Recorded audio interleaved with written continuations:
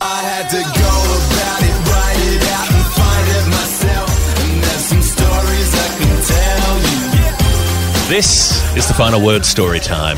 84? I think 84. Episode 84. My name is Jeff Lemon. And with me this week is not Adam Collins because somehow, miraculously, we have convinced Adam Collins to have a rest, to have not a week off, but a few days off. And so Daniel Norcross is jumping in his stead, the miracle man who does beautiful things. Firstly, Daniel, where are you? You must be very near to Victory Day in World War II / the English winter. No, we passed it. We are now into September of 1945. The war is officially over, but as I wrote extensively, that does not mean that we should all head straight to the nearest available game of cricket here in England, because I don't know if you've been bored witless by the Twitter feeds of English types, but it's been snowing, because that's what happens. We had a week of 20 degrees. It was all lovely. And then out the players go and it snows. And the wonderful thing about snowing in April is that the county teams are often playing against the university students, and this is their moment for these university students. And 19 years old, 20 years old, they get to share a pitch with Stephen Finn or, some other former great of the Test match scene, a story they'll be able to tell their grandchildren. Did I tell you about the time I dismissed Billy Gottleman? That's it. You got it.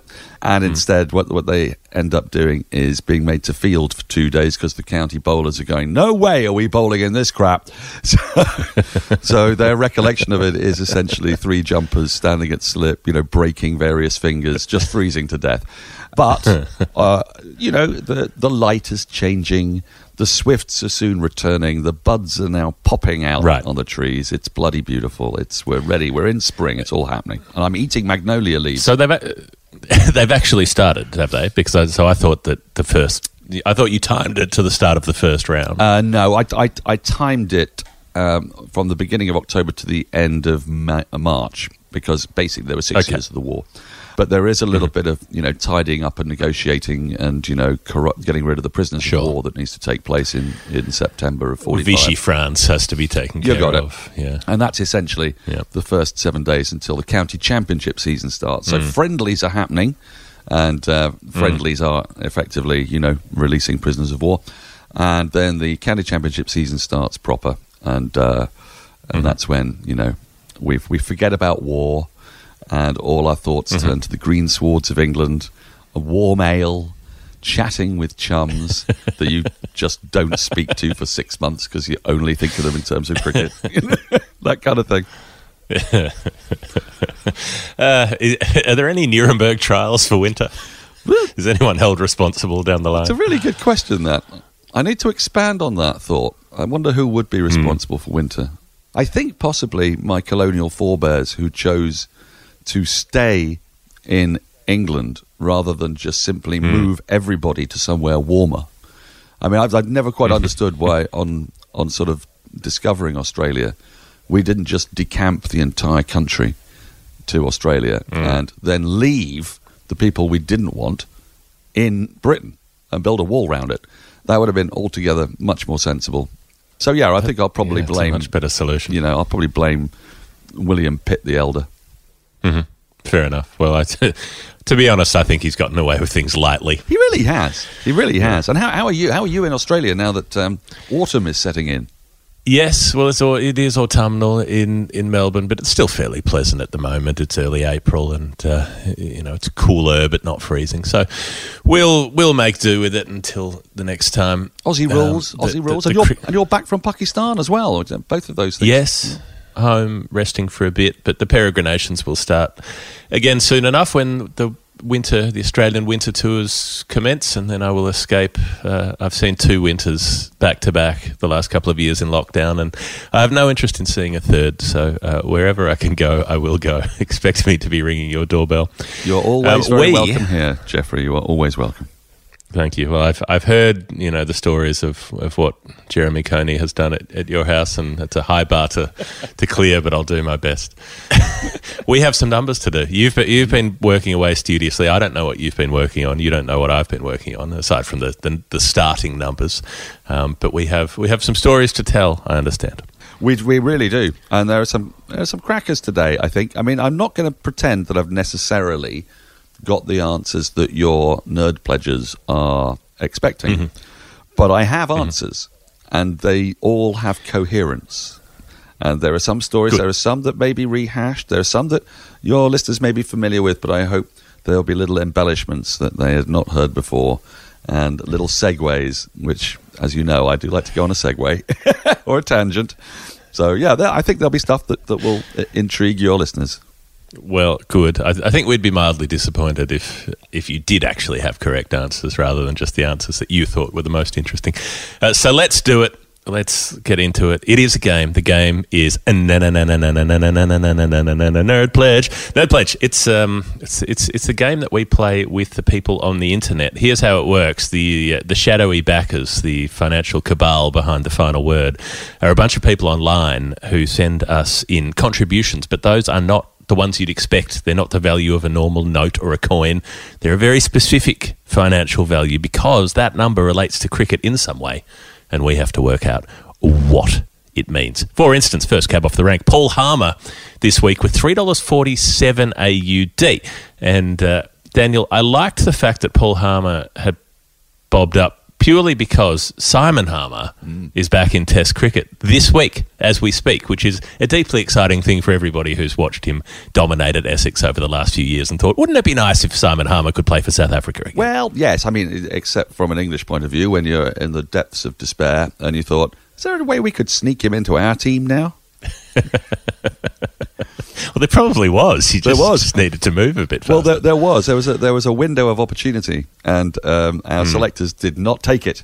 So the South Africans, they did perfectly reasonably. They took back one of their own hostages, and they've unleashed him on Bangladesh, and he picked up 4 for, did he not, on day 2? He did. Having a slightly more tricky time against Lytton Das and co. In the third day, but what a bowler he is. I've seen him take so many wickets at Essex. Anyway, this is not about Simon Harmer. No, but I thought it was nice to mention. I'm sure, I doubt that Paul Harmer has any connection to Simon, but the name made me think of it. And I suppose if you were Simon Harmer and you looked at the way that England had dealt with their spinners in the last couple of years, you'd be fairly reluctant to put your hand up to play Test cricket for England because you would be in 19 touring squads. You'd get to play one match at the end of a lost series somewhere in about 3 years' time, and you would never make $1 out of the whole enterprise. But right, so Simon Harmer is back. 347 is the number we're looking for. Is it 347? Is it 3.47? Is it anything in between? I'm not sure. I did think for a second, because sometimes on the show we talk about the highest Test scores that nobody's got. 229, I think, is the lowest Test score that nobody's scored yet. I thought, what about the lowest first-class scores that nobody's scored? 347 might be a chance. There are a couple lower. No one's got a 326 or a 330, and then there's a block from 346, 347, 348, 349. None of those have been achieved. So 347 is one of them, but not the lowest ones.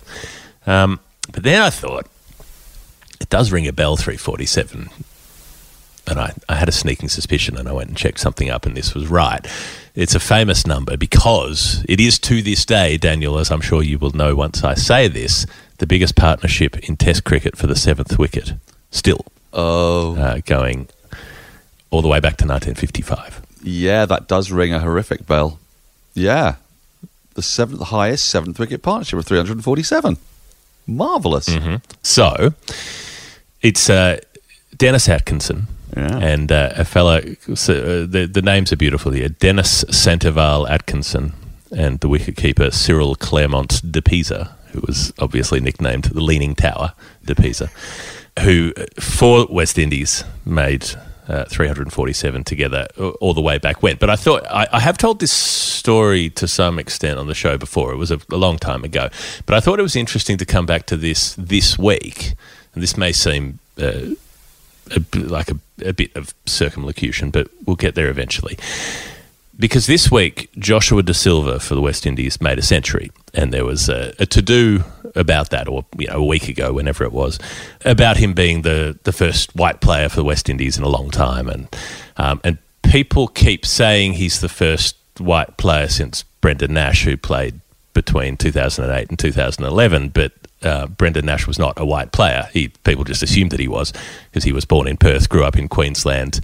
He's got fair skin. He debuted in Dunedin, and the assumption was they've picked this guy out of Australian domestic cricket, and he's being allowed to qualify because he was born in Jamaica. But he was born in Jamaica because his parents are Jamaican. Yeah. They moved to Australia. He wasn't. No, he was actually born in Australia, but they moved just before he was born. Conceived in Jamaica. Probably. Yes, made in Jamaica, and parented by Jamaicans who just didn't look the way that people assumed that people should look if they were people of colour from Jamaica, which they are. So they moved over. His dad, Paul Nash, was an Olympic swimmer for Jamaica in 1968. He won the coveted Jamaican Sportsperson of the Year award, I found out, in 1968. His mother, Andrea, is Jamaican. So Brendan Nash was not a white player, which takes you back to 1972-3 when they had a guy called Jeff Greenwich, who was not just Gordon Greenwich pretending to be someone else for a minute, who didn't last very long because he went on a rebel tour to apartheid Zimbabwe, which was probably not a popular move in the Caribbean at the time. Anyway. Oh, that was the tour that Gary Sobers went on, wasn't it? And it kicked up a bit of a stink, the Rhodesia tour. Yeah, towards the very end of his career, yeah. It didn't go too well, play too well for Jeff Greenwich anyway. But so I was thinking of all of this because Dennis Atkinson was one of the last white captains of West Indies. He filled in for a while in the 50s for Jeff Stollmeyer, and then Jerry Alexander came after Stollmeyer. He was the last white captain, and it became this big point of contention around 1960 when CLR James set up a newspaper and had thundering editorials every day about how the slave owning mentality had to be dropped, and the West Indies Cricket Board had to get rid of this very clearly absurd thing of picking whichever random white guy they could find to captain the team because, they thought that obviously you couldn't give the captaincy of the team to a black player. Heavens above. No. So George Headley captained West Indies for one test in the 40s, but that was kind of that was a bit of a for show only. They let him do it in a shared captaincy sort of arrangement. And Frank Worrell became the first long-term black captain of West Indies in 1960, and they have not looked back since. So all of those things, I don't know, they were all in my mind, Daniel, and I thought, just before you move on from that, I wanted to give a plug to what is, I think, one of the best cricket books I've read in a long time, notwithstanding those that you and others have written, called Who Only Cricket Know, which is the story of the 1953-54 England tour to the West Indies, which was marred by exactly these issues, because, of course, there were plenty of players of colour in the side, but they had a white captain, Jeff Stollmeyer, as you mentioned. There'd been issues with Goddard as well, previous captain, and the whole tour is one of the most rancorous, believed to be up there with the Bodyline tour for rancour and horror. And all those issues really come to the fore. You find that a lot of the white guys in a lot of the island nations were cheering on the English because some of these countries were gaining independence at the time. It's a great book, Who Only Cricket Know, by David Woodhouse. I'm really sorry I've broken your train of thought, but it's a great book. No, not at all. We should have these digressions because we can. Nobody can tell us what to do. But I did want to talk about the partnership because it is wild, even if I have talked about it before. You go back to Bridgetown, Barbados, 1955. Dennis Atkinson's an all-rounder, bowls a bit, bats a bit, bits and pieces, that kind of thing. They're up against a very good Australian team. Neil Harvey's there, Keith Miller's there, Richie Benaud, Colin McDonald. The Australians make 668 in the first innings. Nasty. Ray Lindwall makes one of his 2 test centuries. They bat for just short of 236 overs. Oh, the Australians. Horrible, isn't it? Isn't it foul? Who would play cricket? Yeah. And then they get Gary Sobers out. They get the W's, Weeks, Worrell, Walcott out, and they have the West Indies 6 down for 147. And this is a 6-day test match, bear in mind. So they've made 600 in the first innings, 6 for 147. West Indies sunk, obviously, and then Atkinson and DePisa come together and they make this 347. They get West Indies to 510, meaning they save the follow-on miraculously. The Australians have to bat again, They make 249. They set 408. There's no chance to chase that. There's not enough time. But the West Indies are in trouble again. They're 6 down for 207. And who should be there to bat out a draw? Atkinson and DePisa. Do it again. They do it once, they do it twice. They saved the match over 6 days when the Aussies made over 600 in the first innings. It is an extraordinary performance, and it has stood the test of time to this day. I think you'll find also that there was 6-day test, but there were 6 days of 5 hours each, because that was the way test matches in the West Indies were constructed in those days, in that 53-4 tour that England went on. So you ended up with basically the same amount of time, but obviously they bowled their overs more quickly. So it's that's why you can get that many more runs or what have you. But yes, there was 6 days of 5 hours each, which I presume is because they were taking place. They tended to take place around the equinox, and these are tropical conditions anyway. So the sun would, go down really quickly, and nobody wants to play cricket before 11 o'clock. So if you're going to start at 11 o'clock, you've got to finish early, but you just got to play more days. Yeah, I mean, it's inhumane to start before 11 o'clock, frankly. Isn't it?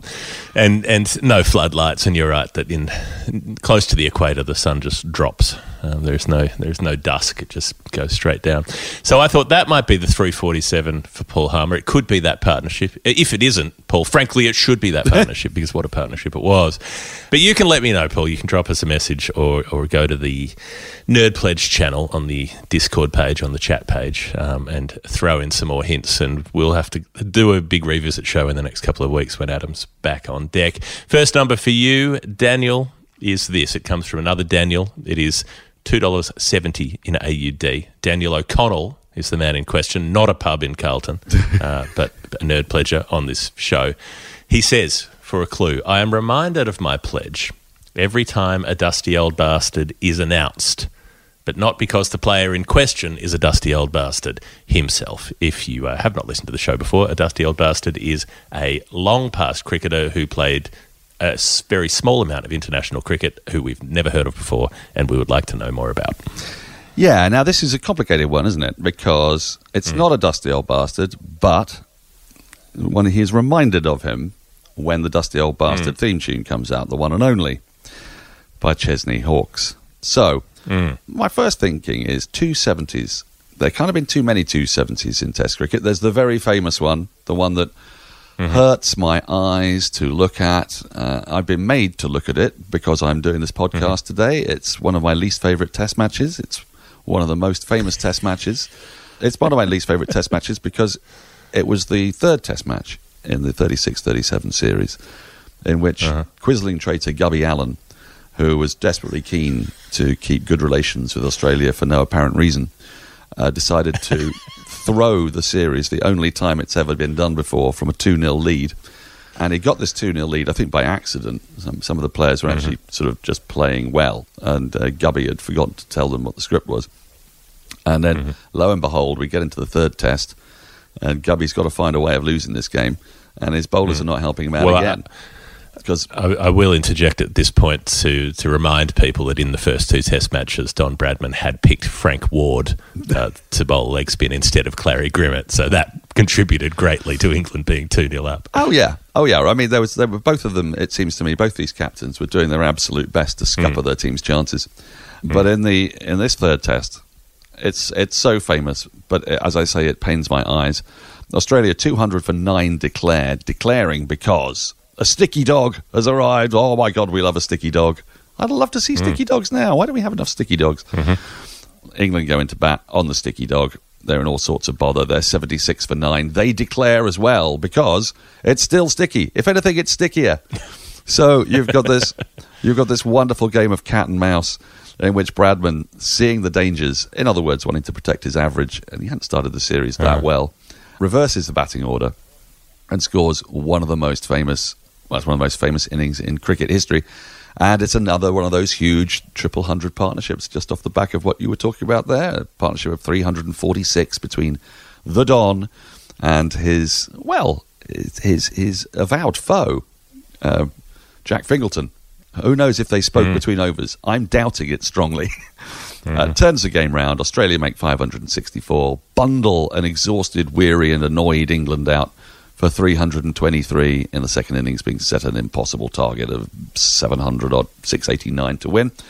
And the rest is history. England capitulate. Australia win 3-2. The only time it's ever been done in the Ashes. Could it be that 270? Well, none of it fits with the clue.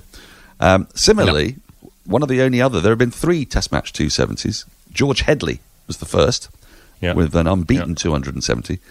The other famous 270, I guess, is Rahul Dravid, who scored 270 against Pakistan. Famous Test match. I mean, we get so few of those anymore. What a shame it is when Pakistan made 224 and 245, and in between, India, despite Virender Sehwag being bowled first ball for a duck, obviously for a duck. How could he be bowled first ball without getting a duck? First ball of the innings, caught by Yazir Hamid off the bowling of Shoaib Akhtar, despite Sachin Tendulkar being got for a one, for just one, also by Shoaib Akhtar. Shoaib limps off, having taken 3 for 47, and Rahul Dravid gets into his work with a quite majestic 270 from 495 balls in 12 hours and 20 minutes. That's proper wall-like behaviour, isn't it? But you know, nothing's working with the clue, annoyingly. No. Well, the only thing you could interpret is to say that Bradman's 270. So if the theme song that reminds Daniel of his person is the one and only, Bradman's 270 is the one and only time that a team turned around a 2-0 lead to win. It could be that. And indeed, in that series, there's a great Stan Worthington. I don't know if you've mentioned him on Storytime yet, but Stan Worthington, after Rory Burns was bowled first ball for a duck, Stan Worthington, it turns out, is I think the only other man to have been got out to the first ball of the Ashes, and it was in the 36-37 Ashes. There's footage of it, and it is, if you thought Rory Burns' shot was bad, check out Stan Worthington's, because he goes to pull a ball down the leg side and offers a really limp catch off a thick leading edge to sort of mid-wicket. It's abysmal. Yeah. So I thought, could it be that? But do you know I still think getting bowled leg stump is worse. Well, promise me it's more embarrassing. At least Mitchell Starc bowled a straight ball at some pace. The ball that got out Stan Worthington, you or I would have been able to hit into the crowd. It was a long hop. First ball of the Ashes, and he gets out to it.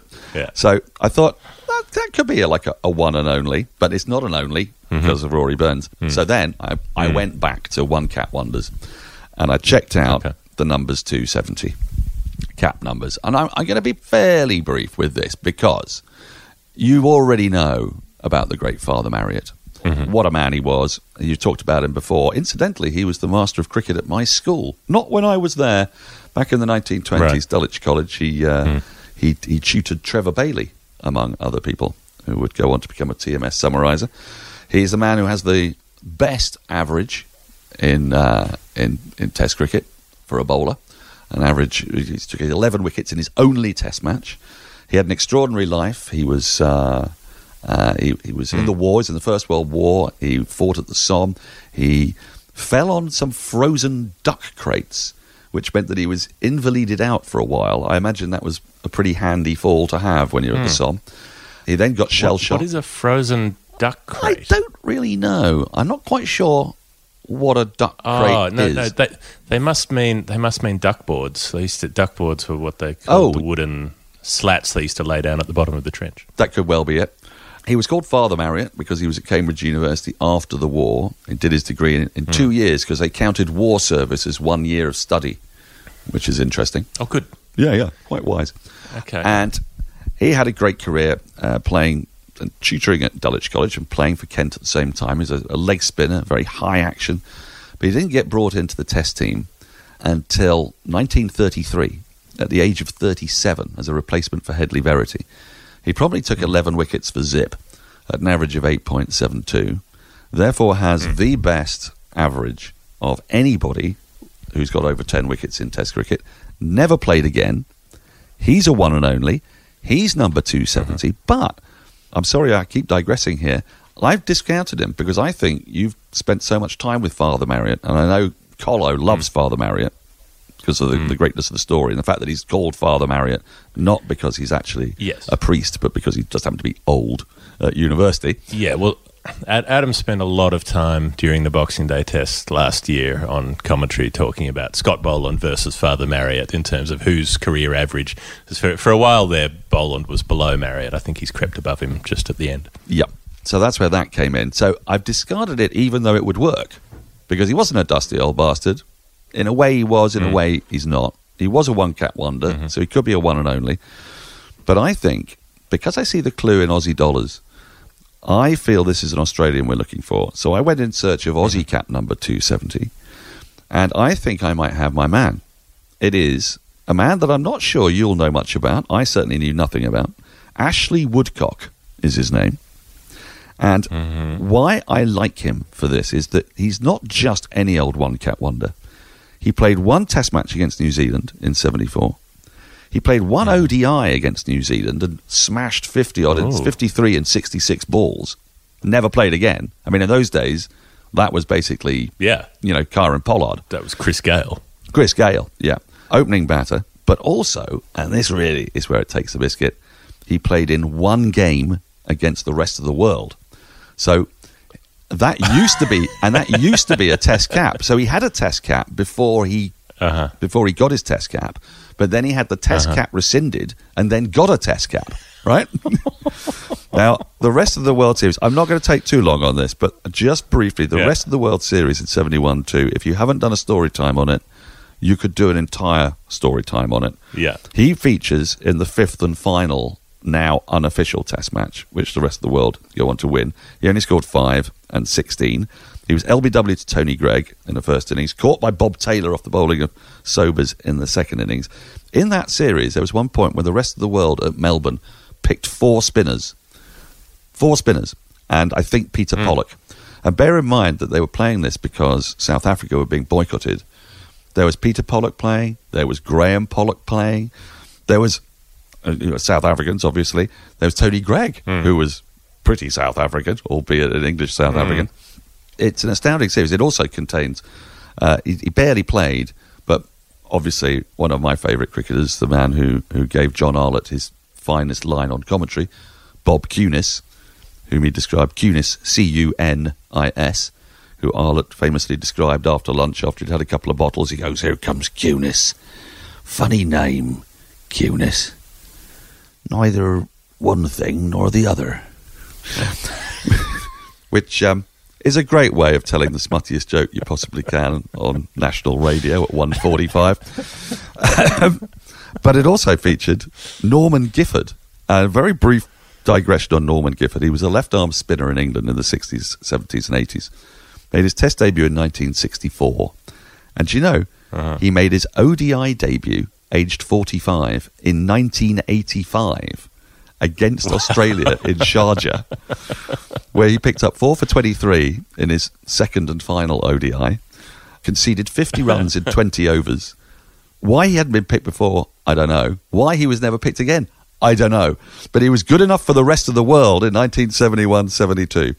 So there you go. For me, I think it's Ashley Woodcock. Very briefly about him, he made those appearances within a few months in 1974. His only test was the third test in Adelaide in January when he was selected to open the batting with Keith Stackpole.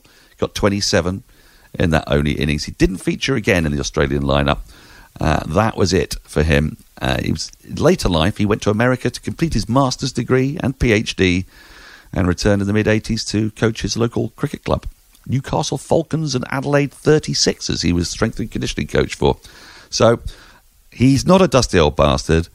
He has played in one and one only test match, one and one only ODI, and one only unofficial test match.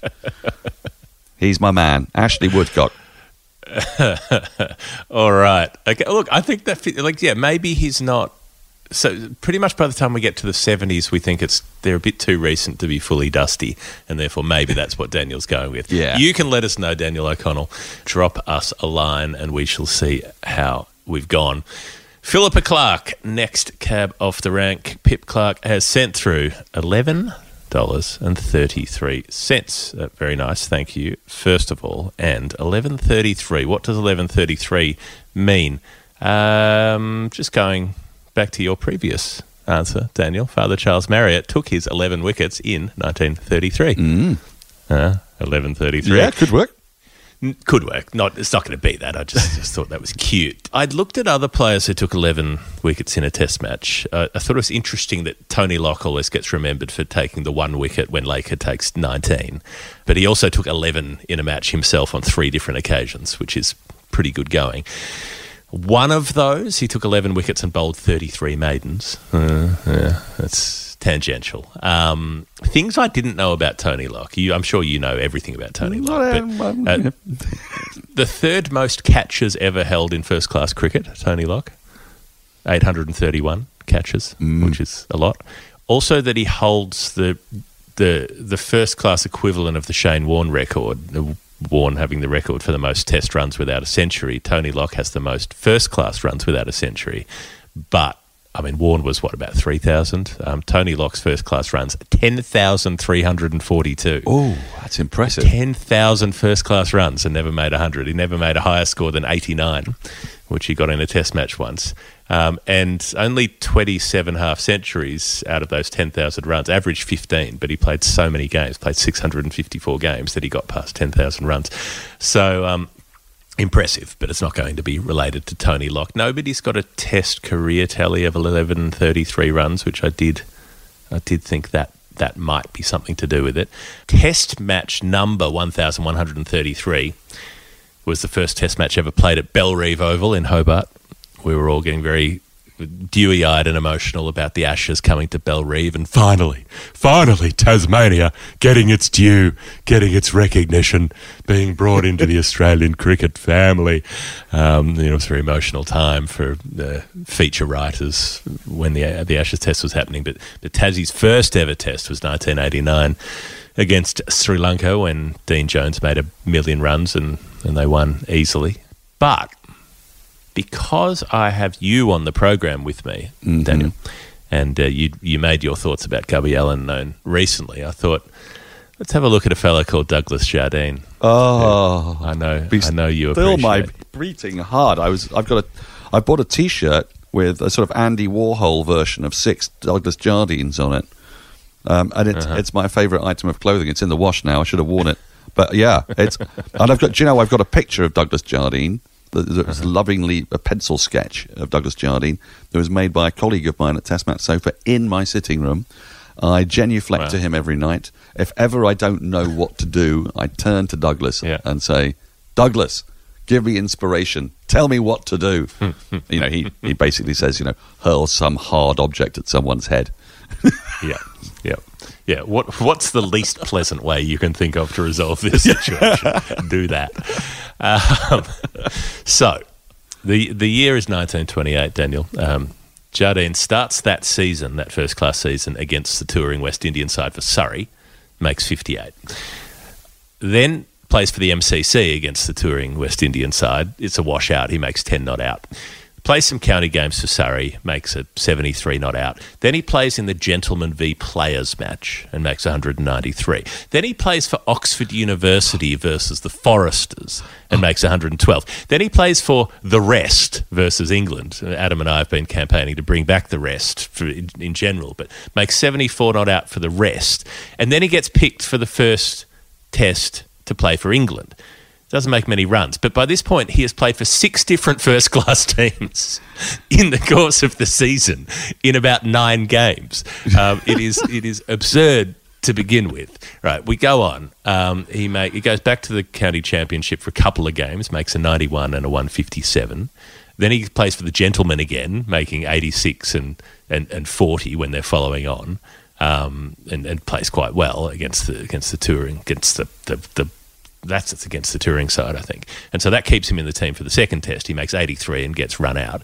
So he's had this absurd season where he's played for every fucking team in England at that point in time, keeps his spot in the test side on that basis, and over the course of that season he made 1,133 runs, 1133. Oh, let it be that. That is absolutely beautiful. I mean, one of the great things about Jardine, of course, which I'm sure our listeners are very aware, is that he hit 1 test century and 10 half centuries, still managed to average 48. I mean, that is consistency. He's basically the king of root maths. And if you're not familiar with root standard maths, deviation. Yeah, Root maths being that, Root hasn't got a proper average if you take out his unbeaten double hundreds and all of his hundreds. Look, he's rubbish. He's absolutely rubbish if you take out all the big scores. Whereas with with Jardine, I beg your pardon, if you take out his one and only 100, he still basically averages what he averaged, pretty much. Yep. He averaged 48. Right. And, yeah. Oh, let it be Jardine. That makes my heart sing. Jardine in 1928. Probably not that, Philippa, but you can let us know. Dave Brown comes up next. $4.80 in AUD. And Dave said this: the one clue I'll give is that this person would certainly have known Ernie Main. Now, if you did not hear this episode a few months ago, Ernie Main, whose real name was Edgar, was a guy who organised an Australian tour to the United States in 1913. It was not given official sort of touring status, test status or whatever, but they played the Gentlemen of Philadelphia a lot. You can find the Gentlemen of Philadelphia episode if you want to go back and learn about Bart King, possibly the greatest non-test cricketer of all time, and the team that Ernie Main sent over to the US. So something to do with that, Dave Brown has suggested, and you have the floor, Daniel. Thank you. Well, because the clue sent me so strongly in that direction, I didn't really bother looking too much further. Test match 480, no point, it's too late. Test match number, that is.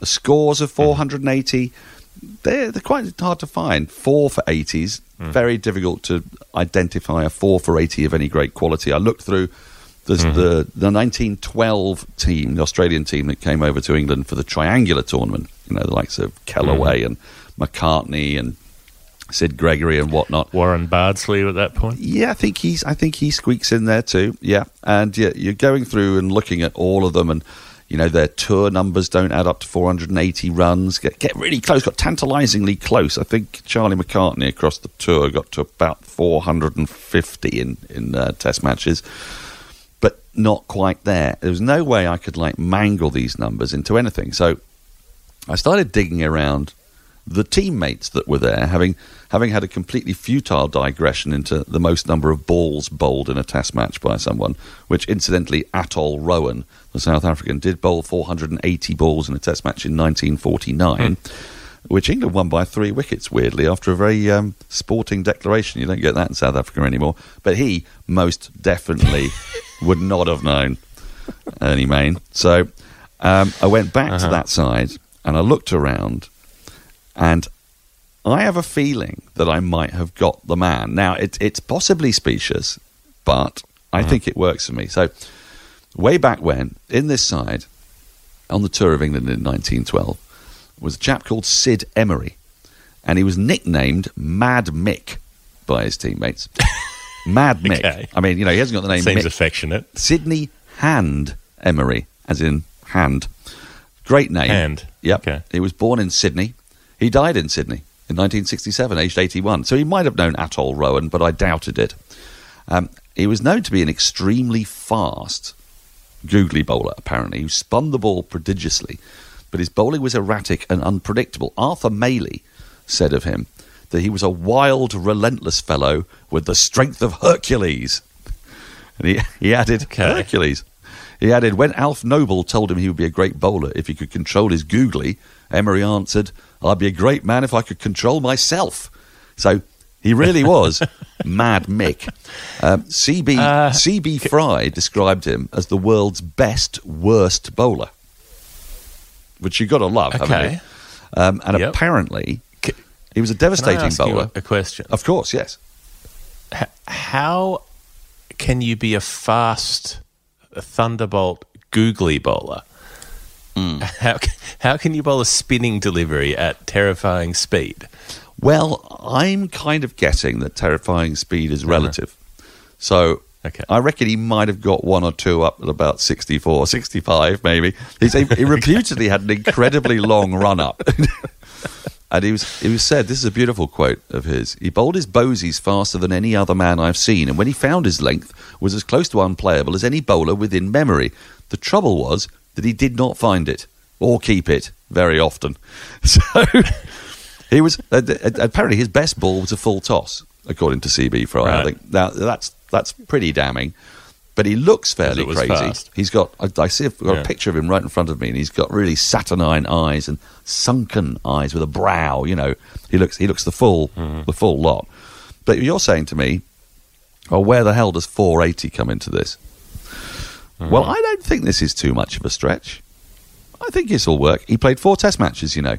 4 test matches, only scored the 6 runs, picked up 5 wickets at an average of 49.79, so not awfully impressive. Okay. But he has a highest first-class score of 80. 4 test matches, highest first-class score of 80, 480, Mad Mix Sydney Hand Emery. He knew all the people. He knew all the people in the Clue. He played in that side. He went out to America. He played on that tour in America, and he did the double. He did got 1,000 runs and 100 wickets on the US tour. So, if the US tour is important, which I think it is in the Clue, I think he might work, and he's a man worth exploring because he was clearly batshit crazy. Is he connected to Phil Emery in any way, the wicket keeper of the I can't. I 90s? I can find 80s. no relationships that would suggest that. None really. But Arthur Maley writes about him a lot in 10 for 66 and all that. So I find no family links. But Could be part of that, you know, the big Emery family. You know, they run a large business. And they all sit at the administrative level. It's called the Emery Board. oh, very good. Quite scratchy, I should think. Environment, that one. That's why his middle name was Hand. I think we know all about him now.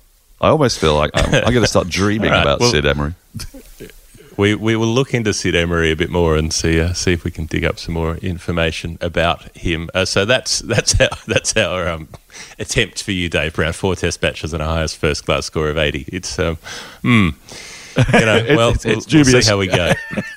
Cameron M has been waiting for this one for a while. $3.44 AUD, Daniel, and he says a small but cryptic clue. This pledge is much closer to home, but the player and stat are not. Happy sleuthing.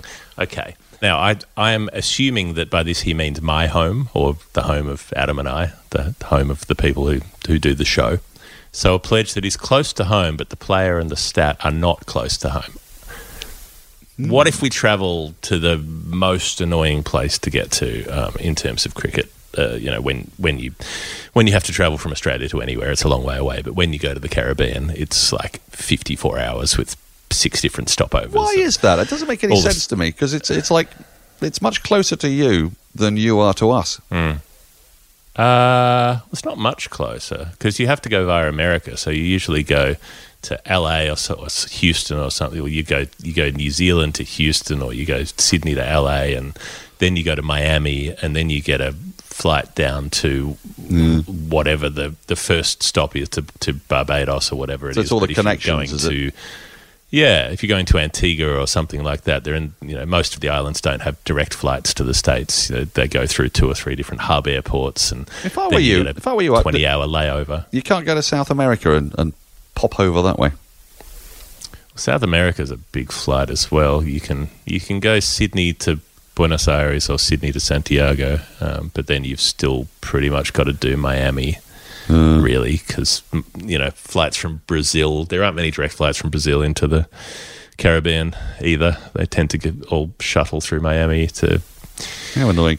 Bridgetown or whatever it might be. Anyway, that is a place in the world where we go to find George Headley, who you mentioned earlier, the maker of that 270. His test record is one of those slices of you know, the promise, the potential promised that fate didn't allow to be fully seen. He only played 22 test matches in those 10 centuries, 550s. Narrowly second to Bradman in terms of consistency of hundreds made and all of the rest of it. And you could say, well, that's a flash in the pan, but he did that over the course of 24 years. So 22 tests in 24 years. One of the very few players with more tons than 50s, and by a massive margin there. One of very few to average over 60 at the end of his career. Made 176 on debut.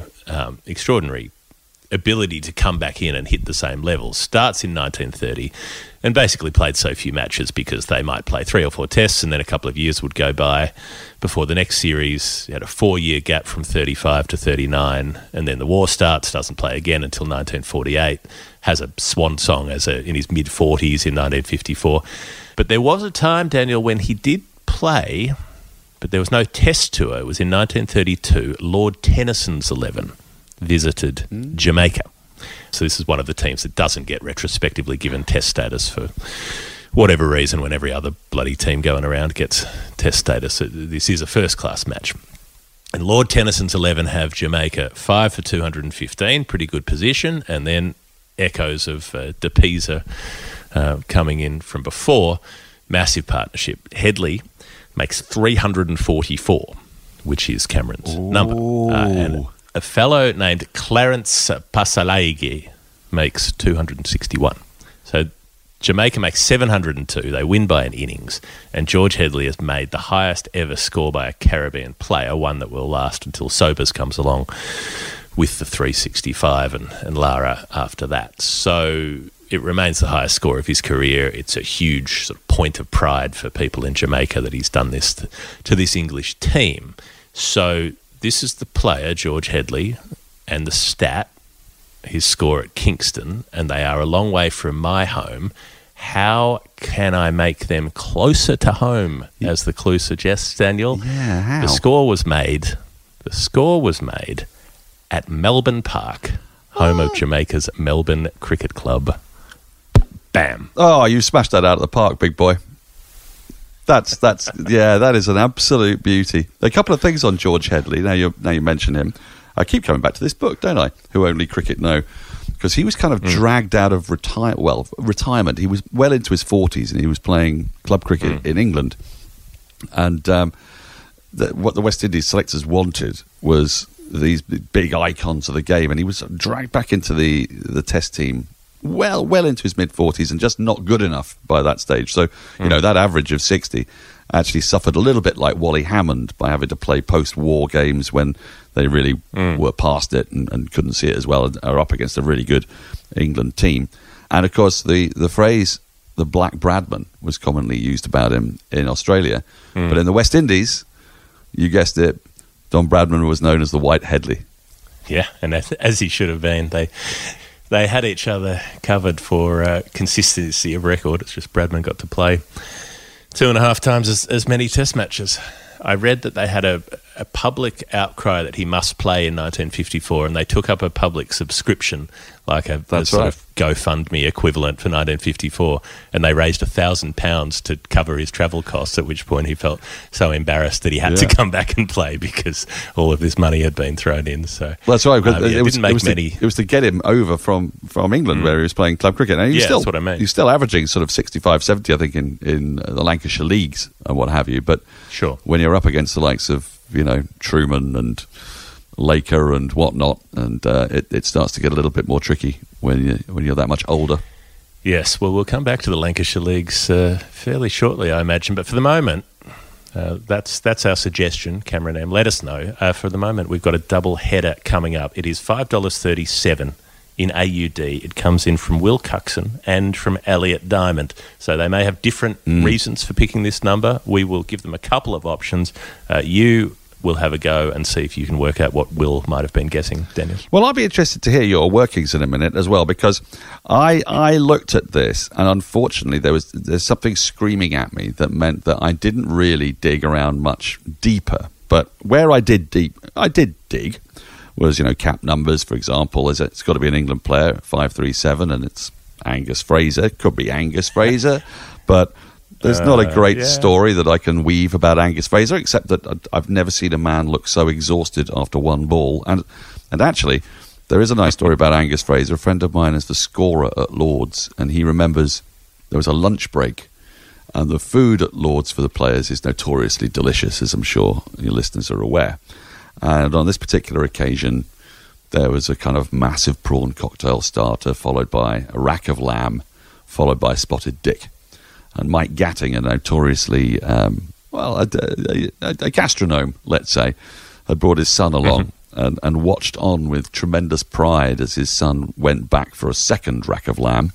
So it clearly runs in the family. But Angus Fraser... Carl Rack of Lamb. Carl Rack of Lamb. Angus Fraser ate the lot. He ate the prawn cocktail. He ate the rack of lamb. He ate the spotted dick. And then was informed by his skipper that he was bowling the first ball after lunch. And apparently... it took quite a long time to mark out the run-up, and it took even longer to bowl the ball, and it kind of emerged and sort of powder puff at about 60 miles an hour, coming as much down the slope as you possibly can. Wonderful player, but I don't think it's him. So I'm afraid I'm going to be self-indulgent, and I'm going to tell you a story that relates to me, because 5 for 37 screams one man and one man only, and it's Stuart Broad. And I know Australian listeners will now be hexing and throwing garlic at their podcasting offerings. But it was... Look, even we have to admit that he's big, he's bad, he's better than his dad. Yeah, I think that's fair. And it was when he first came to prominence. He took 5 for 37 in 2009 at the Oval.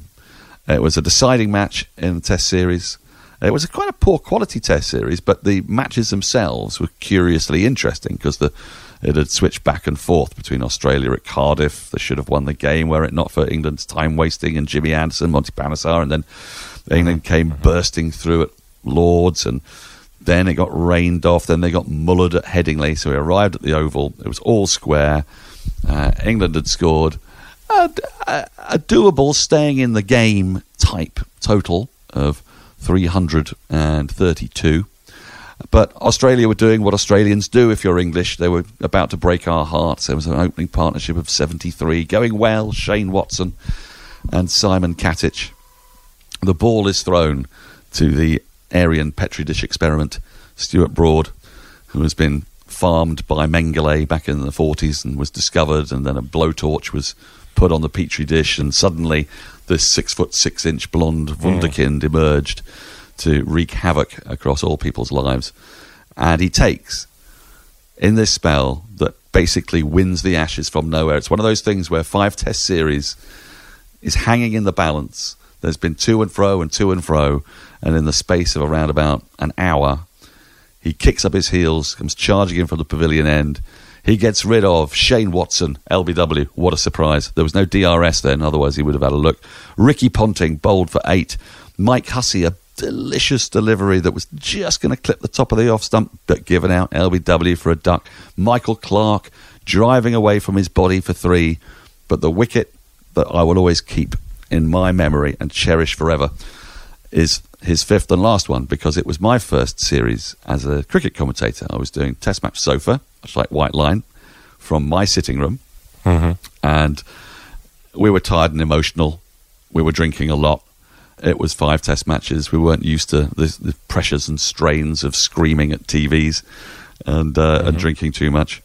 And I would dispute that. I think you all spent a lot of your lives doing exactly that. That's a fair dispute, but yeah. But you know, it was concentrated one after the other, and it was a beautiful sunny day. Yep. And we had a degree of imposter syndrome. You know, what were we doing? Some people had written about us, and you know, were we really up to it? Were we really cricket commentators? Did we really have the feel for it? Because we'd come from nowhere to do this. And one of my commentators, a guy called Nigel Walker, who's still commentating for Guerrilla Cricket and still does work sometimes for the world feed on the radio. He's at the World Cup final. And he's a very, very sweary man. And when Brad Haddin was out, bowled by Beauty, late away swinger that clattered into the middle and off stumps, splaying the wicket like a hillbilly's teeth, Nigel was on commentary. And he said, Haddin, bowled him. Australia are in this a fucking ray. Which was my favourite Tmesis of all time. And it was only made better when I watched the highlights on the TV later that day to discover that Geoffrey Boycott had said, Haddin, bowled him. Australia are in disarray. So the only difference between us and the mainstream was an expletive-laden Tmesis. Dis a fucking ray. That was 5 for 37. And just for my own satisfaction that I haven't been a little bit lazy here, Stuart Broad also played in an England side that scored 537 against India in the first Test match of 2016, recalling two things that would never happen these days: Australia being beaten by England crushingly, and England managing to score 537 against India in India. So those are two things that warmed the cockles of my heart. That's my 537. I would say very briefly that I had a short digression into giant bowling averages because I thought 53.7 might feature. And just as a sidebar issue, Bangladesh are playing against South Africa at the moment, and they contain two of the bowlers who have taken 10 wickets to have the highest bowling average. Taskin Ahmed, 59.7, Ebadot Hossain, 56.7. They're both playing against South Africa. They both did quite well, but there's no 53.7. So for me, I'm hurling Stuart Broad at you, and I'm really sorry for whichever one of the two we've decided. Is it Daniel has got that one? No, it's Will. It's Will. Will's got that one. Sorry, Will. But you know, as we say, we can always revisit. Now, Elliot Diamond is our other 537. He did send a clue which just said, my favourite cricketer growing up. I too looked at Angus Fraser and thought he was unlikely to be anybody's favourite cricketer growing up, even allowing for national prejudices, so I didn't pursue that any further. I doubt it's Glenn McGrath's 5 for 37 against Sri Lanka in Darwin. I don't think that's the McGrath one that stays with anybody particularly. And I know from the messages that Elliot has recently gone to work in New Zealand, but I think it's recently enough that he would not have adopted Chris Martin, who took 5 for 37 in Joburg in 2006. I mean, Chris Martin was fairly adoptable given his shambolic, hapless batting and all of the rest of it. But, I doubt we're going that way. I do know from previous numbers that Elliot has a Australian domestic cricket interest, however. And so trying to remember who's taken 5 for 37 is near impossible. Trying to find out who's taken 5 for 37 is pretty hard as well, unless we don't have the kind of first-class cricket databases and all those kinds of things, so we have to go about these things differently. But I was looking for a few that I could sort of try to track down in one way or another, and I didn't think someone like Brett Dorey, the big Tasmanian, would be singing out to Elliot, or Damien Wright, who was quite a useful bowler for a while, but and I thought they're a little bit, just that smidge too recent maybe to be a growing up for someone of what I'm guessing Elliot's age would be. But there is one possibility. There's one that I'm willing to throw out there. Do you remember Adam Dale, Daniel? Yes, I do. Kind of. Was he slightly medium pacey, not too well? I say medium pacey. Is that being mean? He was a kind of no. Quite dobby. He was a 130k sort of bowler, but he was a swing. I mean, I think he could get a little brisker if he wanted to, but he was a swing merchant more than he wasn't a fast bowler. He was a Bhuvi Kumar kind of version, But he made the ball do a fair bit. He had a decent run in Australia's one-day team for a while in the late 90s and could bat a bit and all of the rest of it. Played for Queensland. Useful player. His last couple of seasons got wrecked by injury, but he did play all the way through Queensland's season in 2000-2001 when they won the Sheffield Shield that year. He took 46 wickets at 23, and his best figures that season were 5 for 37. So that is my suggestion for you, Elliot Diamond. I like it, and I like being reminded of Daly, or whatever his nickname would have been. Dalo. J-Lo and Dalo. Yeah. Yeah, I don't know. I would have called him Uphill, uphill and down. Oh, very good. Yeah. But that's probably a little bit too. Did he telegraph? Too abstract. Did he telegraph his outswing, or did he just mail it in? Daily. Okay. I mean, I don't know. All right. I get you. That's really, really tenuous. You were right not to laugh. Tenuous. Yeah. I just didn't understand it. I would have laughed if I could.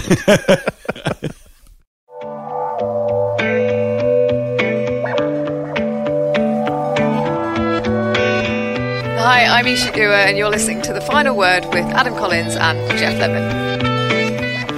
Right, okay, so that's a doubleheader. That's Will and Elliot. We've got a couple more numbers to do. One of them is for El Presidente Richard Bond McNally, It is 5.46 in your home currency of GBP, Daniel, and he says there is no link to previous pledges except that it's about a cricketer about whom I know nothing, so you can tell me a story if there's one to be found. Well, there is one to be found, I think. Just tell me, is it El Presidente? Do we have any idea how old El Presidente is? I don't strictly have an idea. I'd sort of, I suppose you could hazard guesses from correspondence, but usually, I mean, I suppose having been designated the final word president, we're always thinking about the campaign we could run for Richard Bond McNally to West Wing style campaign. I suppose that in my mind, he just has to be in his 50s because that's how I'd envisage that sort of presidential candidate. But okay. But I might be aging the president too much. Well, I'm imagining a kind of slightly more youthful president here. I think so. Yeah, maybe a Zelensky kind of figure. Yeah, or Clinton, something like that. So I'm thinking if our president's sort of like 40 to 45, then there's every chance that he might not have come across this cricketer, but sort of has in a way a kind of flickering. Ooh, who was that guy that used to play? Because if you look up cap number 4546, and bearing in mind, these are in British pounds, there's an English player, cap number 546, who's got quite a story to tell. It's quite a sad story, but we won't focus on all the sadnesses of it. There was this chap played one test match, another one test wonder. He played it in 1990 at the Oval, and it was common in that time, throughout the 80s really and 90s, for people to get sort of one test match at the Oval and then not go on tour and instead be looked over for somebody who got 75 in the one-day final that took place 2 weeks after the last test. They tended to be bowlers. Simon Kerrigan. That kind of thing. And they tended to be bowlers, and the Oval tended to be a very good wicket to bat on. And it sort of like gave them a career and destroyed them. There were a couple of batters who had that too. Paul Parker back in, I want to say 1981 perhaps.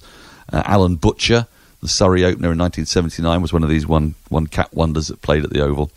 But this one was one of 5 black players who played for Middlesex and won many a county championship.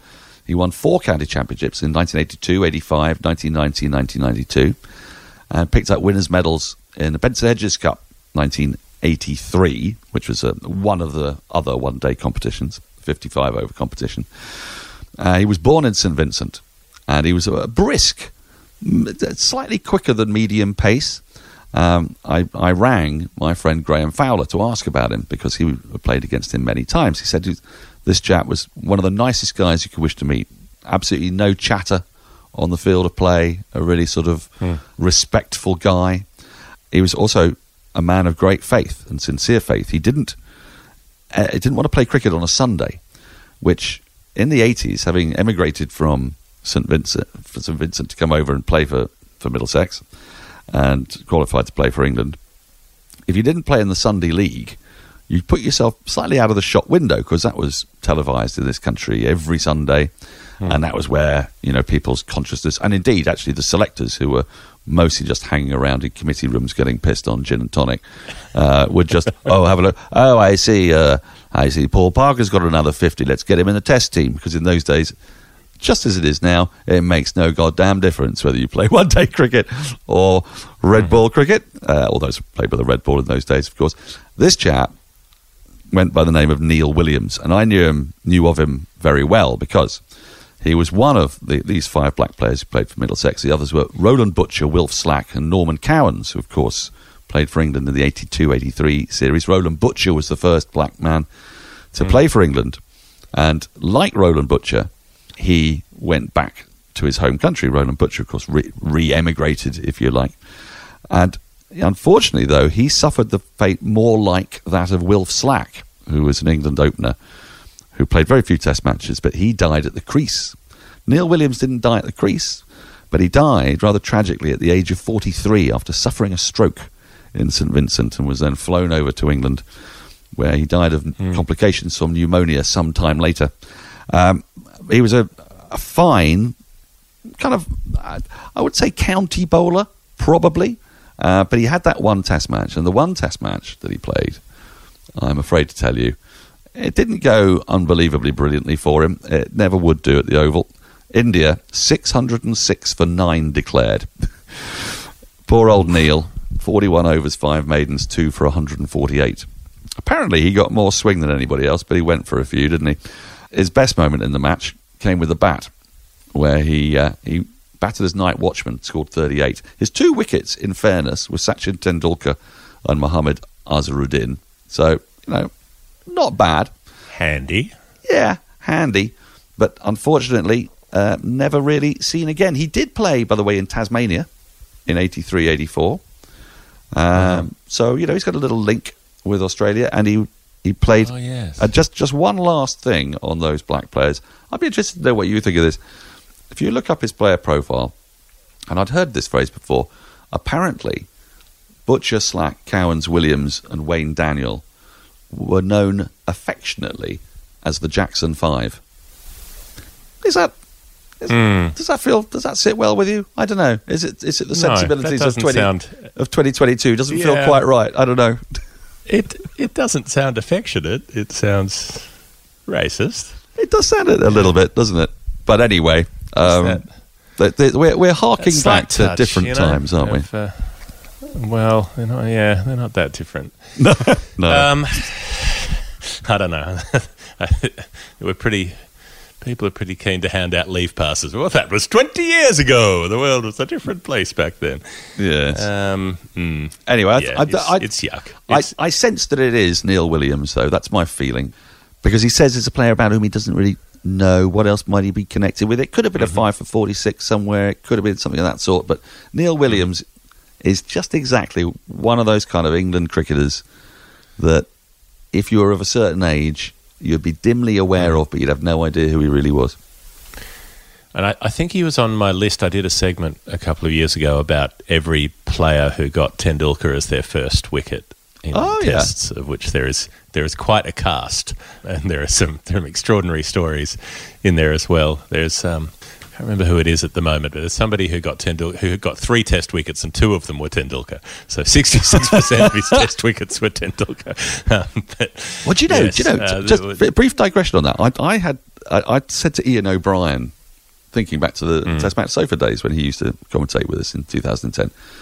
As we were going through his bowling statistics, we established that he had got an abnormal number of his wickets were the top order, because once the Rabbits came in, then, the other bowlers, Shane Bond, give it a ball, I'm wrapping this lot. Poor old Ian O'Brien was bowling against, Ricky Ponting and Mohammed Yusuf and Yunus Ahmed and Inzamam ul Haq and all that. And so we did a little bit of statistical analysis and discovered that the average score of the people that he got out, if you added them all together and then divided by the number of wickets he got, was something like 44, which is pretty damn good. And I wonder if we shouldn't have 2 averages for bowlers. The bowling average, as we currently have it, and the batting average of each wicket. So, you take the 300 wickets, and let's say you've got 150 of them averaged 50 and 150 of them averaged 25, then your bowling average, your batter's average would then be 37.5, if you get me. Yes. And I think that would give us an interesting reflection of the quality of batters that a bowler gets out. That is our suggestion for President Richard Bond McNally. Drop us a line. El Prez, Eric Parnas, 303 AUD. There is a clue, and the clue says it is a sound one. Okay, and so initially I thought, what is the most famous individual sound in cricket? I mean, there are the generic sounds, bat on ball and all the rest of it, but individual sounds, it could be the clunk of Michael Clarke's stump being knocked out of the ground by Simon Jones. That lovely sound, because it's just one stump. It's a single note. It's musical. It's mellow. It's rather lovely, really. You could do a composition around it. People like listening back to it just for its aesthetic sense. So I thought, is it to do with this sound? What score did Australia make in the third Ashes Test of 2005? The number I'm looking for is 303. They made 302. Bugger. Okay. Oh, so close. I mean, that is brutal. Could be a typo. And then I thought, okay, well, let's go more direct. sound one. Look at the cap number. Cap number 303 for Australia is Peter Sounder Sleep. A man whose nickname Adam always enjoys saying every time the chance comes up. Sounder Sleep, get it? Yeah. So he is 303 and he is sound. What do we know about Peter Sleep, Daniel? Another leg spinner. This has been a real leg spinner. It's been a leg spinners and Caribbean show. One of those classic spinners who was not very devastating with the ball but was very useful with the bat. Tended to bat 7, even 6 on occasion in the Australian team. Born in 1957, played for South Australia, gets his debut during the World Series era in 1979 when everybody's gone to play for Packer and they have to grab whoever's left. So he makes his debut in the Sarfraz Nawaz match at the MCG when Sarfraz takes 9 in the innings. Yes. And Australia have a batting collapse of 7 wickets for 5 runs to lose the Test match. That's impressive, isn't it? I mean, that's England-esque, that is. That's good effort. Yeah. I mean, that is against a severely reverse swinging ball, in which there's some understanding that these things can happen. But yeah, it's a hell of a collapse. Sarfraz is still has the big honour board at the MCG for the best figures by a visiting player in a Test match. So he played in that Test match, got dropped immediately. Later in 1979, he got to play 2 Tests, not consecutively, but sporadically during a tour of India. Didn't take a wicket in either of them. Not going so great. Got 1 Test in Pakistan in 1982 and took 1 for 158. Oh. So Mitchell swept some areas in Pakistan. Out of the team until the 86-7 Ashes. 3rd Test. He gets brought back in the 3rd Test. Takes 4 wickets, but it's a draw. Takes 1 wicket in the next Test, but that's an innings defeat, and they lose the series with that loss.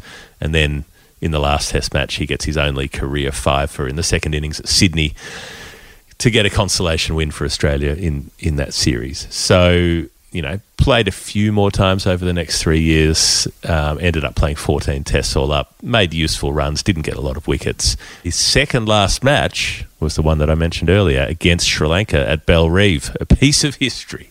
Playing the first Test match ever at Hobart. And he finished up in 1990, but the interesting thing is he wound up after this. He also played in the Lancashire Leagues, which have come up a lot today.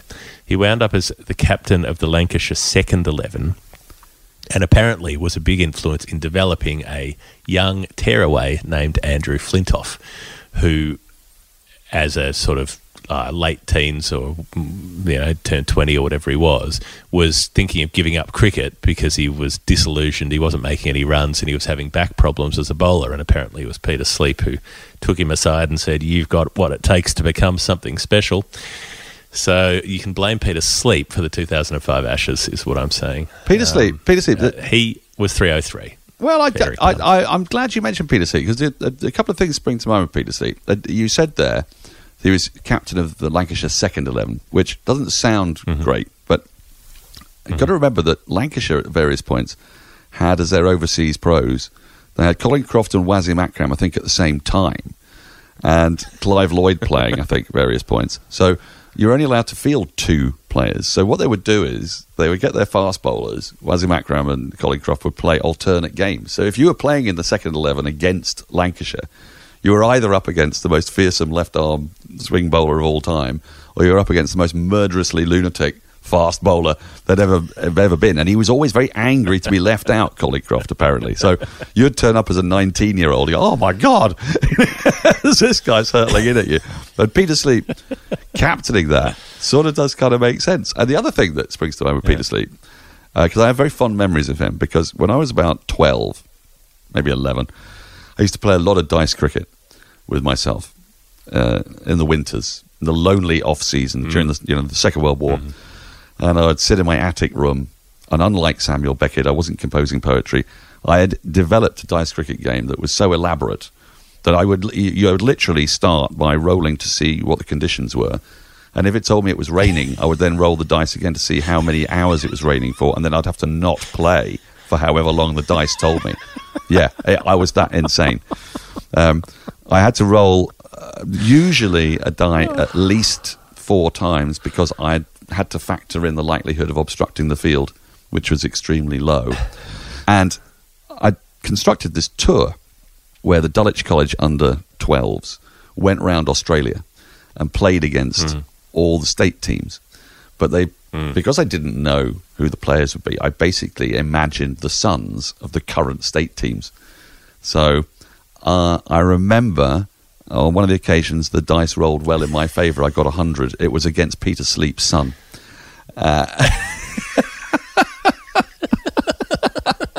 So I've still got the scorebook book somewhere. It's insane. Well, his old man got one for 158. Then And then I took the kid around the park. had a good chance against his son. Yeah, pretty much. The fearsome. That is a window into the soul, Daniel. I was a curious child. It hasn't really like changed. The start of every movie where some sad, solitary kid is sitting in some high attic room, doing something lonely. There's usually a magical world that opens up to them and takes them away from their earthly troubles. But in your case, it was belting Peter Sleep's kid around the park. Yeah, he was very accommodating. I gave weightings to all of the players on the basis, so the dice were weighted, and they were weighted on the strength of how good they were. So I think Peter Sleep's son got the same weighting as Peter Sleep, which wasn't a great weighting. Okay. And I would always bring him on to bowl if I was batting, that kind of thing. Yes, no, waiting. Well, Peter Sleep did curiously end up breaking the record for the most season runs in the Lancashire League right towards the end. His batting got better and he ended up having a prolific season apparently. So I think he still holds that record, which is pretty good considering there have been some very good players come through that league as younger folks. So you've got one more number to go, Daniel, and then you are free. You'll be released back to get your books and your dice out and fill in your time in in a way that only you know how. Your number comes from Ben Woolgar. It is in US dollars. It is $7.51. Right. Now, there wasn't a massive amount of cluage to go with this, was there? So I had to do a fair bit of like, what is this going to be? Now, there's a few things that instantly spring to mind because 751 is emblazoned on the soul of every Englishman because of the highest Test score, Brian Lara, scoring 400 not out at Antigua. Curiously enough, the last time England actually won a Test series in the West Indies, they still managed to concede 751 for 5 in Antigua. There's some great bowling figures in that, by the way. Batty 2 for 185. Poor old Gareth Batty. Always seemed to get a bit of a rum do. And which Test in the series was it? The last one. So right. So they'd already won the series. England had won the series, and Harmison had blown them away with his own 7 for, as I recall. 7 for not many. Yeah. 7 for not many, exactly. And I was working with Steve Harmison during the Ashes for BT, and he talked about that Brian Lara innings and that Test match because they were not just convinced. As far as they're concerned, that England bowling attack, Lara was out for a duck and not given. And so they're particularly bitter about the fact that he got 400 not out. It's just a fair. I would maybe advance the thesis that as international bowlers, if you can't get someone out in between 0 and 400, if you can't create a second opportunity chance, before the 400 comes up, that might be a bit more on you than on the umpiring. Well, I think that's a very fair point, Jeffrey. England didn't lose the game. Maybe not one I would make to Stephen Harmison in person. No, he's a big lad, and he's still bitter about it. So, yeah, don't do that when you meet him. No. England did draw the game, despite being bowled out for 285, being forced to follow on. It was a wretched pitch. They lasted 137 overs, scored 422. Antigua. It is. It's dreadful. I mean, it's like anti-cricket. So 751 could have been that. But, is it? Then I've got 2 other options before I'm going to alight on the one that I like the most for stories purposes. Dale Steyn took 751 at Nagpur in 2010. And being the lovely man that he is, he said he got lucky because they changed the ball, and the moment they changed the ball, it started reverse swinging, and that's how he took all his wickets, because he's a humble chap, is Dale Steyn. Yes, I got lucky in being able to bowl at 146 kilometres an hour, thus producing unplayable reverse swing, Precisely. which I aimed accurately at the base of off stump. Got very fortunate. I mean, if you're taking 7 for in Nagpur, just take the plaudits. Do you know what I mean? You just take the plaudits. Yeah, it's not a thing fast bowlers do. Then there's another guy who's also taken 751, and it's a bit more famous 751 because 7 for 51 in a test match is, well, you know, it's brilliant, but it's not noteworthy necessarily. The 7 for 51 in an ODI would be, and if you did it in a World Cup, that would be super noteworthy. Winston Davis, the great West Indian fast bowler, who was a bit unlucky really to be around at a time when there were about 15 West Indian fast bowlers who would all have played 100 test matches for England. Unfortunately, they were all West Indian, and they hadn't worked out yet how you could just play for England and have a career that way. So he played... Alternatively, they would have played 4 tests for England and then had their careers somehow ruined by fuckery, bureaucrats, selection, well, they'd have been made to bowl... incompetence and They'd have been bad physiotherapy. They'd been made to bowl 45 overs at the Sinhalese Sports Club in Colombo on a flat deck. Yeah. Yeah. And then their arm would have fallen off. That's how we would have destroyed Winston Davis. But he came over, he played cricket in England, he played for Glamorgan, and he took 7 for 51 in the World Cup of 1983 against Australia. And bear in mind that Holding and Roberts were also in that side, and between them only got 1 wicket. I think the other one might have been a run-out. It was a pretty solid effort. He did that in 10.3 overs. So I thought it could be him. And there is also a little bit of a sadness about Winston Davis, which is worth bearing in mind. He fell out of a tree, I'm afraid to say, in later life. It's not an advisable thing to do. It happened to Duncan. Was he in the tree? Yeah, it happened to Duncan Goodhue, and he lost all his hair and became an iconic swimmer and Olympian. But Winston Davis, I'm afraid to say, who was a committed Christian, was left tetraplegic after suffering spinal injuries, falling from a tree in St Vincent again. We've had 2 West Indian cricketers, one playing for England, one playing for the West Indies, both from St Vincent, one dying tragically young in Neil Williams. And Winston Davis is still with us, but he's not in a great way. But benefit matches have taken place for him, and you know he's in a wheelchair, but he's now living in England. Winston, he was a fine cricketer in total, played 15 test matches in total, averaged 32.71, but as you say, if you've got Croft, Garner, Marshall, Holding, Roberts knocking about, his test career was somewhat limited. He did play 181 first-class matches, he got 608 wickets, which isn't bad at an average of 28. So I thought it could be Winston Davis. It really could. But what I want to throw into the mix, because it's been quite thematic today, hasn't it? We've had St Vincent bowlers, and we've had a lot of leg spinners. And I just wonder if it might be a bowler that was another classic breed of England bowlers that were fantastic in domestic cricket and were entirely mistrusted by selectors. And this chap, you may not know much about, called Tommy Greenough. He was born in 1931. He made most of his career in the 50s and early 60s. He represented Lancashire during the 50s.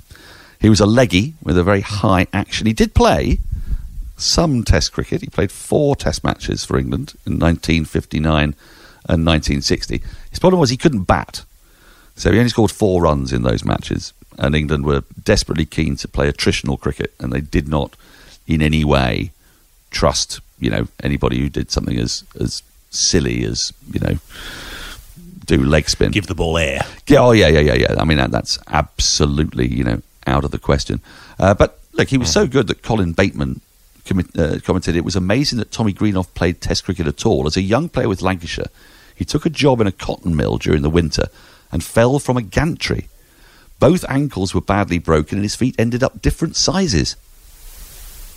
I know. Jesus. I know. You may well be wondering where all this is in relation to 751. But it's because he took 751 first-class wickets at an average of 22.37. He took 16 wickets in his test career in 4 matches at 22. He died in 2009 at the age of 77. He was a legend in the Lancashire leagues. He was a legend in Lancashire, but he was not a legend enough for our selectors because he did fancy dannery with his flighted leggy filth and his mist-sized feet and his terrifically good bowling average. None of that was good enough for England in the 1950s and 60s. I've always said, Daniel, you can't trust a man with one foot bigger than the other. Actually, which direction they're going in. They almost certainly said that. It would have been something as ridiculous as that, wouldn't it? But Tommy Greenough is my man. So this Flash Harry with his googlies turning the ball the other way. I know. I mean, this is the country that didn't let Titch Freeman play more than about 20 games, even though he took 3,000 first-class wickets. I apologise unreservedly on behalf of all Englishmen. Well, particularly when you look at what he actually did. So he played 4 games, took 4 wickets per test at an average of 22, and they said, nah. No, none of that. Yeah, go back to the to Lancashire leagues go with back, Peter Sleep. Exactly. Go back to play county cricket, and then we'll have a look. Oh, what? Are you still tearing up trees and averaging 22? Nah, we don't like your feet. So there you go, Tommy Greenough. I don't suppose you've had him on Story Time before, so I thought I'd give you a little look at him. There we go. I'd never heard of Tommy Greenough, but we'll add him to our interesting leg spinners list. That is our suggestion for you, Ben Woolgo. That's the end of our new numbers. If you'd like to send us a number, patreon.com/thefinalword. By doing that, you can help us keep making the show, and you can be part of the show yourself. A handful of confirmations to look at. James Harding with his $4.64. It was indeed Damien Martin's batting average. He said, thanks for chatting in depth on Marto, a massively underrated part of the dream team. That back foot cover drive made me love the Western Warriors back in the day. I'll change my pledge and look forward to hearing it in several months' time. Yeah, it is taking a while for the edited pledges to come through, but bear with us, they will. Nikhil Venkatesh said his $6.14 was indeed Ole Mortenson's career best figures of 6 for 14. Correct with Mortensen, didn't know he became a teacher. Oh, the smile came over your face when I mentioned Mortensen, Daniel. Or Stan, as he was affectionately known, wasn't he? Because I think, didn't Stan Mortensen play football, and so he was going to give the nickname Stan, something like that.